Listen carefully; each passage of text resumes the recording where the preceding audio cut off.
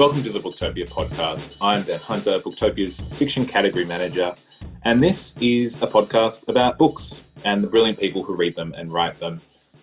Matthew Reilly is not only one of Australia's most popular authors, I'd say he's one of Australia's biggest cultural exports. I imagine he's way up there with John Farnham and the Wiggles. And if you've ever read any of his books, it's easy to see why he commands hundreds of thousands of readers across the world. His work has totally changed the action thriller genre. He's unmatched for speed, for stakes, for violence, and for wild feats of the imagination. His latest novel is the sixth to feature Jack West Jr. It's Two Lost Mountains, and the man himself is with me over Zoom from his pad in LA. Matthew Reilly, welcome to the Booktopia podcast. Hey there, Ben. Thank you for having me. It's good to be here. It's such a thrill to have you on. My heart is pounding just thinking about this new Jack West novel. I got a proof copy sent to me, and I spent last night just immersed in this wild race to prevent the end of the universe. Straight off the bat, can we give the Ultra fans a little taste of what they can expect in the Two Lost Mountains? What they can expect is absolutely non-stop frenetic action.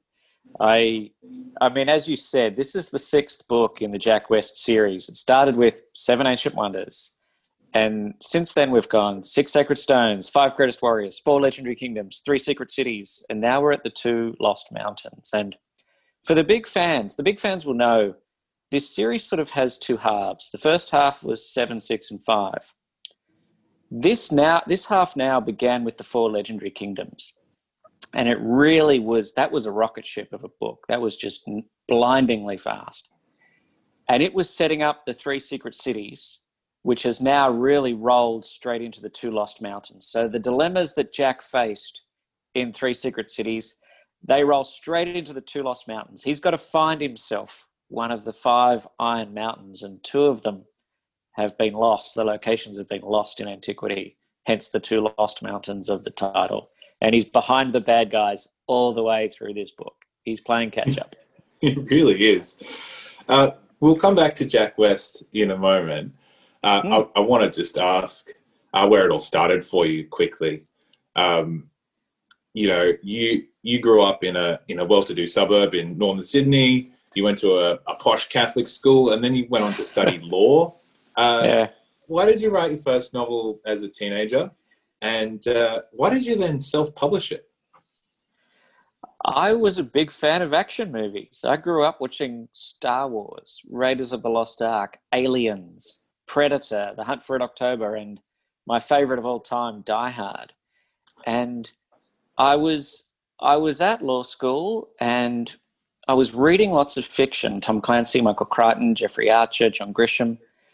And I was saying to myself, why isn't anybody doing action which is as big as the movies that I love? And so Contest, the first book, which I self-published because it got rejected by everybody, it was my first attempt at a book which had the action of a scale of the movies. And I enjoyed it, and it worked. And no publisher wanted it, so I self-published it and got discovered that way. And the next book, Ice Station, that took it to a whole new level. I mean, if you compare Contest to Ice Station, Contest is me with the trainer wheels on, but Ice Station, it's big in every conceivable way. So that's what got me started, just enjoying reading and then saying to myself, wow, the story's bigger. And as you can see now, they've really got really, really, really big. Yeah, I mean, Contest is discovered in a bookshop by a publishing agent or a commissioning editor at Pan Macmillan, and then you've just stayed with Pan Macmillan the whole way through. That's and then right. With Ice Station, you just immediately found this enormous audience. How did it feel to suddenly get so big for someone who's so young in author years? Yeah, well, I am unusual. I was 24 when Ice Station came out, which is young in author years. The most satisfying thing that I ever read about iStation, it was a line which Macmillan eventually put it on the back cover of the book. And it was a reviewer who said, this is unlike any other modern Australian novel. And I was really pleased to be doing something different. And I've had a lot of Australian school students say to me over the years, I didn't know I could do action stories from Australia. Nobody does that. And I didn't set out to sort of be a role model or anything, but it's nice to show them that it can be done. And that's what guided me. I may look really complex and, I don't know, different, but I'm a pretty simple guy. And I just like a good story, and I like a big blockbuster action story. So the biggest advantage I have is I'm the kind of guy who'd read a Matthew Riley book. So it's as simple as that. I love it. And I'm interested right away that you mentioned school age readers. Because now it's 20 years later, Matt, and you now command readers across the globe, and they're all different ages. They've come to your books at different times. How does it feel to have the kind of phenomenon grow that much? And how do you tap into that same energy that drove you all those years ago as a guy in his early 20s to produce this stuff? And how do you cultivate that same energy and keep bringing it to a bigger and greater level with every novel? It's an addiction. The creative moment is an addiction. And every time I finish a book, I stop, I take a break, and, I wonder, will I feel that buzz again? And when I start every new book and get into page one and write for a week, I'm just buzzed. I just enjoy it. And there's an old maxim that what do writers do? Writers write. I enjoy that process. I enjoy having something at the end of the day, which I didn't have at the start. And I have a simple rule with each new book. It must be better than the one before it in some way. It has to be faster. It has to be bigger. Maybe it has to be a new story, like The Tournament was a historical mystery thriller, all told from the point of view of a 13-year-old girl. So that's, challenging myself as a writer. But if I ever get tired of it, or if I ever get to the point where I'm not trying to better myself, that is the time to stop. But I love meeting my fans. COVID notwithstanding, book signings have always been tremendous fun for me to see people who enjoy the books. So you want to do it for them, and you want to do it for yourself. Keep building a better mousetrap. I love that the addiction runs strong, Matt. It's also, I should also mention, when you do a series like the Seven Wonders series, that's even more important that the next book be better than the one before it. Each book in this series, I think, has got faster and more intense. And so even within a series, you've got to make sure each one's better than the one before it. Yeah, because you've got more and more fans that are on the line waiting for the next one, Matt. For readers who don't know Jack West Jr., who is this wild guy with a Luke Skywalker bionic arm, and what makes him tick? So Jack West Jr., began life in the book Seven Ancient Wonders, and he's sort of like a 21st century Indiana Jones. He's Australian by birth.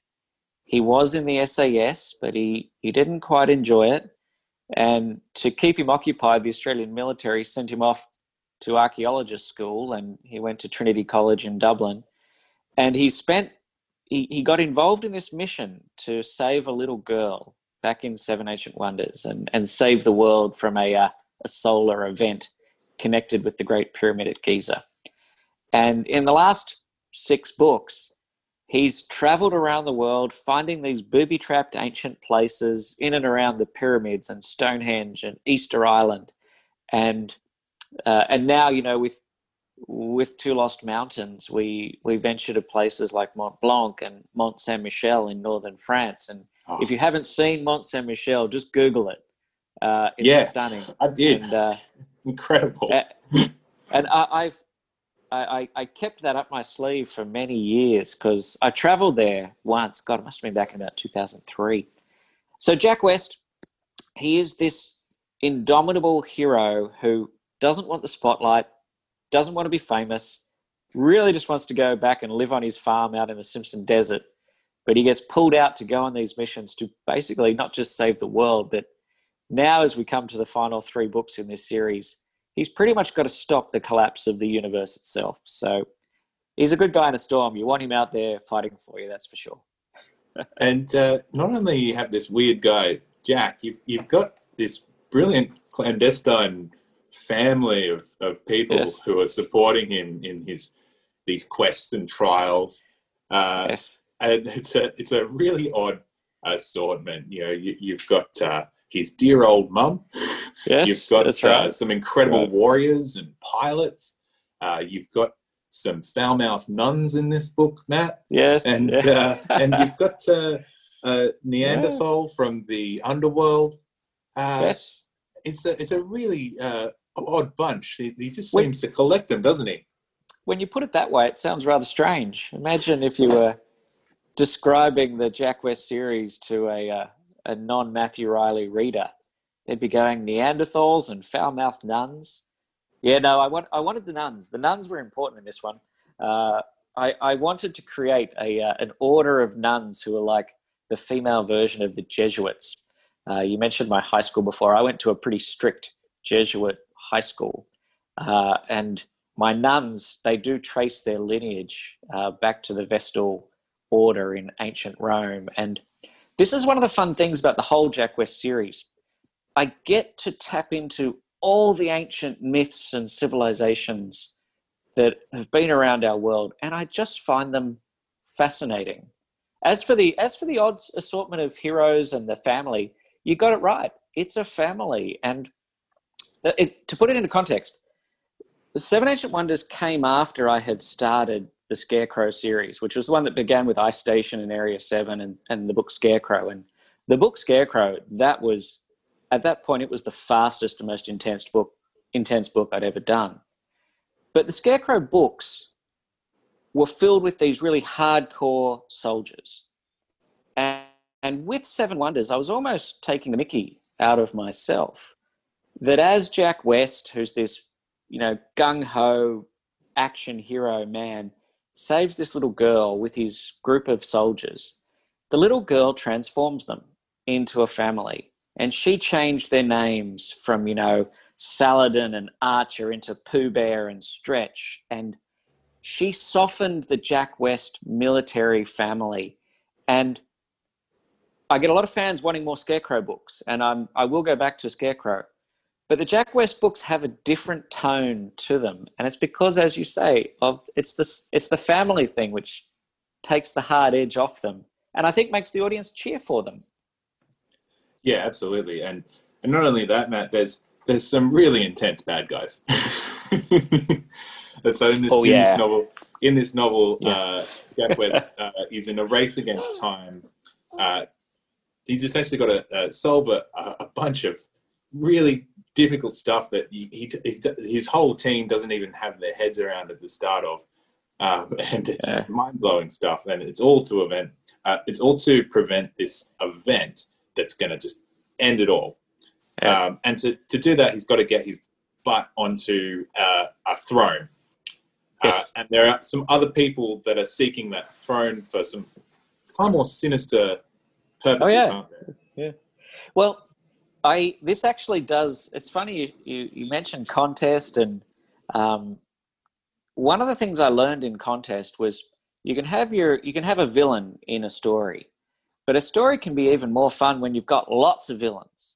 And with Two Lost Mountains, we've got Jack, and he's up against these royal kingdoms, which were revealed in the 4 legendary kingdoms, and a fella named Sphinx. He wants to rule the world. But then you've got this order of, monks who are misogynist monks, and they want to rule the world, but they want to subjugate women. And bringing in a new villain in Two Lost Mountains, a general from the royal world. I don't want to spoil it for the fans, but let's just say his motivation is completely out there. and he's a guy you do not want to go up against. And I have, as a storyteller, I've spent the last 5 books stacking the odds against Jack West Jr. And in what separates the Two Lost Mountains from everything that's come before it is you now start to realize just how far behind and how far up against the odds Jack West is. And I really want people to be reading this book and saying, he has to do that? How is he going to do that? How is he going to beat these guys? And it takes me 2 years to write these books. So I have to figure it out. And so, yeah, it's I'm glad you enjoyed the villains, because the villains are fun to write, and to try and make it completely impossible for Jack. That's the plan. Yeah, you get that just in chapter 1. I've got to ask you now about this crazy prose style of yours, Matt. It's your writing is so spare, and it's plain to see how film inspired you from the first instance, because it reads like a film script in places. Every sentence is doing a lot of heavy lifting, and this ratio of prose to dialogue is really low. Is that just the way Riley writes, or do you sort of go crazy and write something that looks like Moby Dick and then spend 2 years refining it to its most potent and chemically active properties? It's a little bit of both. There's a lot of refining. Anything that doesn't have to be there gets cut. That is rule number 1 that I have. And it's actually a rule when people ask me about writing, I tell them most people overwrite their first book. Go through it and cut. You'd be amazed at what doesn't have to be there. In terms of the sort of the cinematic visual quality of it, I just felt, and it goes all the way back to Contest and Ice Station, and I've always done this. I always enjoyed visual books. I loved Michael Crichton. I thought Jurassic Park, the book, was as visual as the movie turned out to be a few years later. And I did learn, I actually read screenplays way back when I was starting writing my books, and I still read them to this day. Screenwriting and novel writing are different arts. And I think the novelist can learn a lot from the screenwriter, because a screenwriter does in about 5 words what a novelist often does in about 10. And as you say, I do a lot of heavy lifting in a single sentence. Interestingly, there are the diagrams in the books. And in Two Lost Mountains, there are considerable diagrams, especially with this concept I created called the Falling Temple, where Jack has to perform this feat while he's plummeting down this shaft on an ancient temple falling into the bowels of the earth. And the diagrams help people read more quickly. And I don't want the diagrams to be works of art. I want them to be very simple, because I want you, the reader, to still imagine them. It's got to be your depiction of it. But a picture tells 1,000 words, and those diagrams, 1,000 words is 3 pages. So I save 3 pages just by one diagram. So yeah, those diagrams help with the visual. Yeah, because I open up your books, and I see all these maps and photographs and these diagrams especially, and the first reaction is to think, why is all this stuff in here? Why isn't the reader able to imagine that on their own? But then when you read the diagrams alongside the words, you see that what you're designing for us is a shortcut. Yeah. So then you can just lose all this expository stuff. You don't have to have the background characters standing next to each other explaining what's happening to the reader.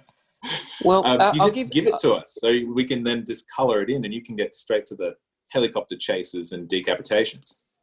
Well, and there are several issues that raises. I think the audience now demands that.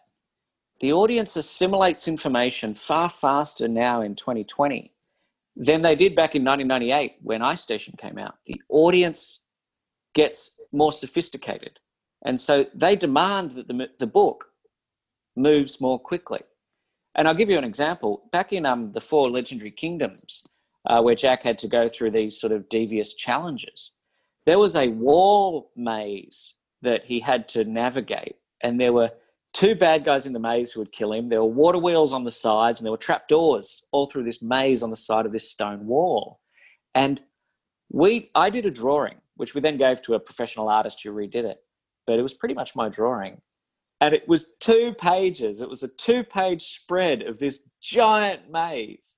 And it was like the old placemat you got at McDonald's where you went through the maze with your pencil. And that picture saved me pages of exposition. And I think the readers dug it. They can always dog-ear the page and go back and check it. But we actually did little extra diagrams showing Jack's progression. So, yeah, that helps the visualization for the reader. Yeah, and when you make everything so spare in terms of the word count, the details you do put in, they really stay with the reader. I mentioned decapitations before. Matt, no one just dies in your books. That it has to be they get turned into stone, or they have their head wrenched from their body, and you describe for us the wonderful sound of the tearing and the snapping, and the fact that the spinal column snakes out of the neck cavity. I've got to ask you, man, are you okay? Like, did you play Mortal Kombat when you were a teenager? I'd like to reassure everybody that I'm a very well-adjusted guy. I can even take it back to when I was about, must have been about 18 when I read Jurassic Park, which was a pivotal book for me to read because the deaths in the book of Jurassic Park are really quite violent. It is, people's guts getting ripped open and there is blood and gore. And I learned that in a book, as opposed to a movie, where a movie you might see people getting shot or you might see little spouts of blood or something. With the books, I want death to be something to be feared.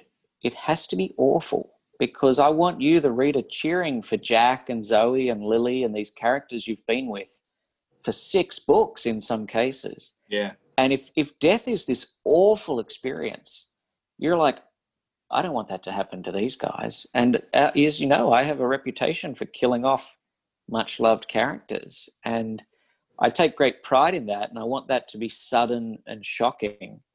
And I want readers to go, oh, my God, he did that to that character. Nobody's safe. And so, I'm not a violent person. I don't like to glorify the violence, but I want it to be a little frightening. I want people's blood to chill a bit. Yeah, it all comes back to that raising of the stakes. And it's also, as I say, the audience gets more sophisticated. Yeah. They get immune to... You never want an audience to say, oh, yeah, I saw what was going to happen. I knew they'd be okay. If they pick up a Matthew Riley book, I want them to be going, uh-oh, I don't know what's going to happen. That's the challenge. And these books are these potent cocktails of history and mythology and just invention. How do you bring the threads together? Do you go researching ancient history? Do you go in person to these incredible places like the Vatican and Red Square? Or you mentioned before Mont Saint Michel, which is this incredible cathedral island off the coast of Normandy. How do you bring it all together? Yeah, well, when I started writing Ice Station and Temple, I was going to my local public library. I was a university student.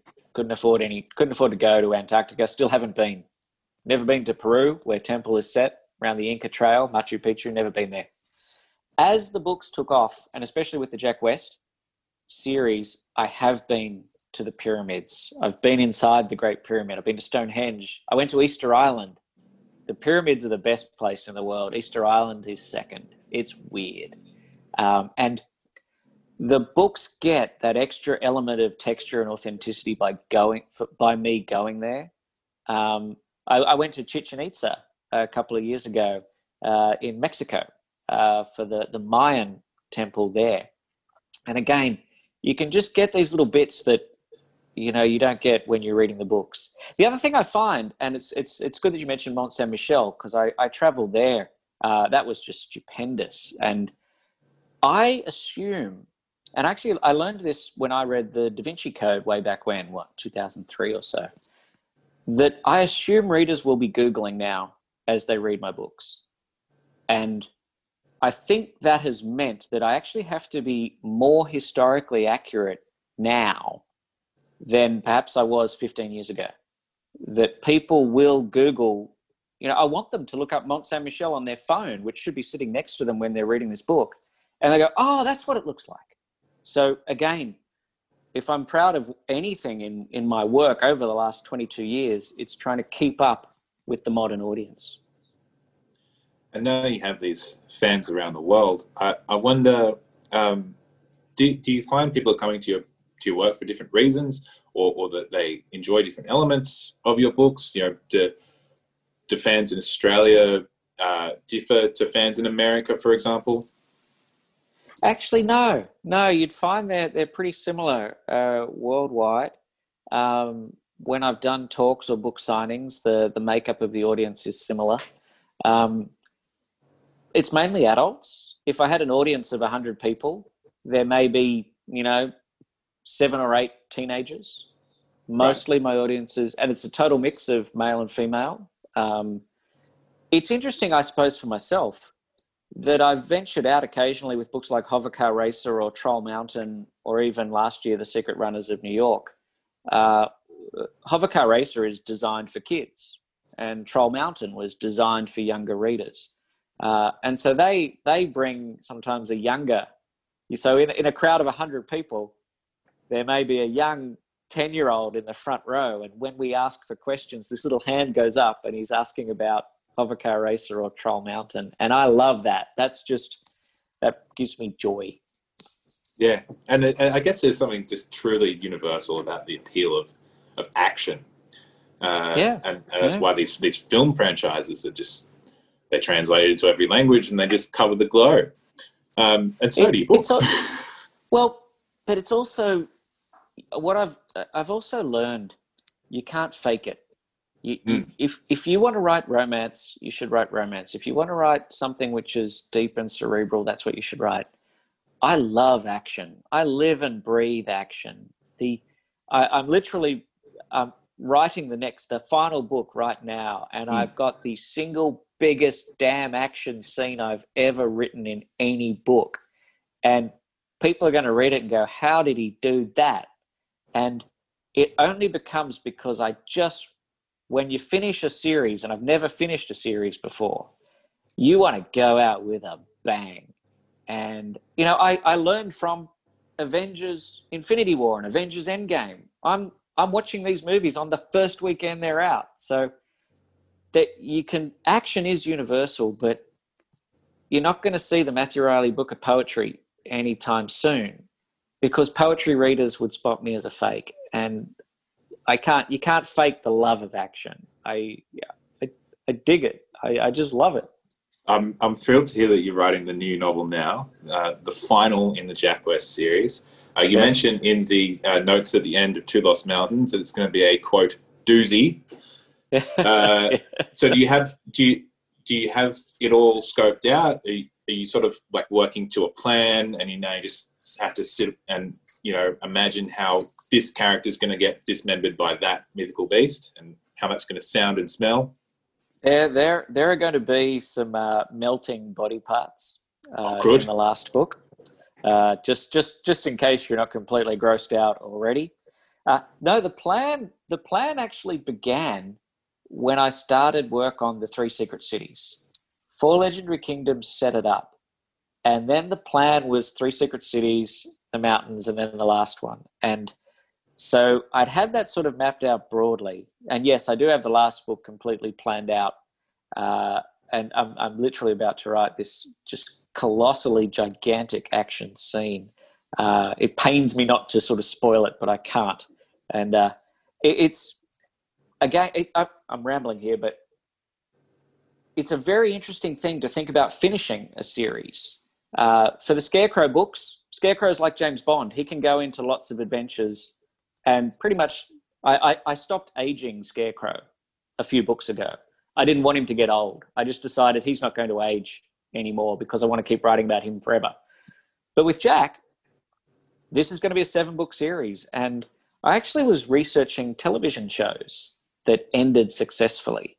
You know, what did people find satisfying about Breaking Bad, that it ended the way it did, or The Sopranos or Seinfeld? And I've really been working hard to figure out how to end it. And I'm convinced it comes down to the lead character, Jack West, and isolating exactly who he is and putting him to the ultimate test. And it's things are getting pretty hairy in the last book, and it's all set up in this one. Oh, I'm just thrilled for you. It sounds like you're in that deep flow state where it's all coming together. You can also see this look of trepidation in your eyes of how am I going to do this? I'm really looking forward to this, and I know that there's just going to be so many fans around the world that are waiting for it. So I won't take any more of your time. I'm going to let you get back to it, Matt. Thank you for joining me over Zoom on the Booktopia podcast, and it's been an absolute pleasure. Great to talk to you, Ben. I hope everybody enjoys the book. I had a lot of fun writing it, and I really hope people get enjoyment from it. You can get The Two Lost Mountains and all of Matthew's books from booktopia.com.au.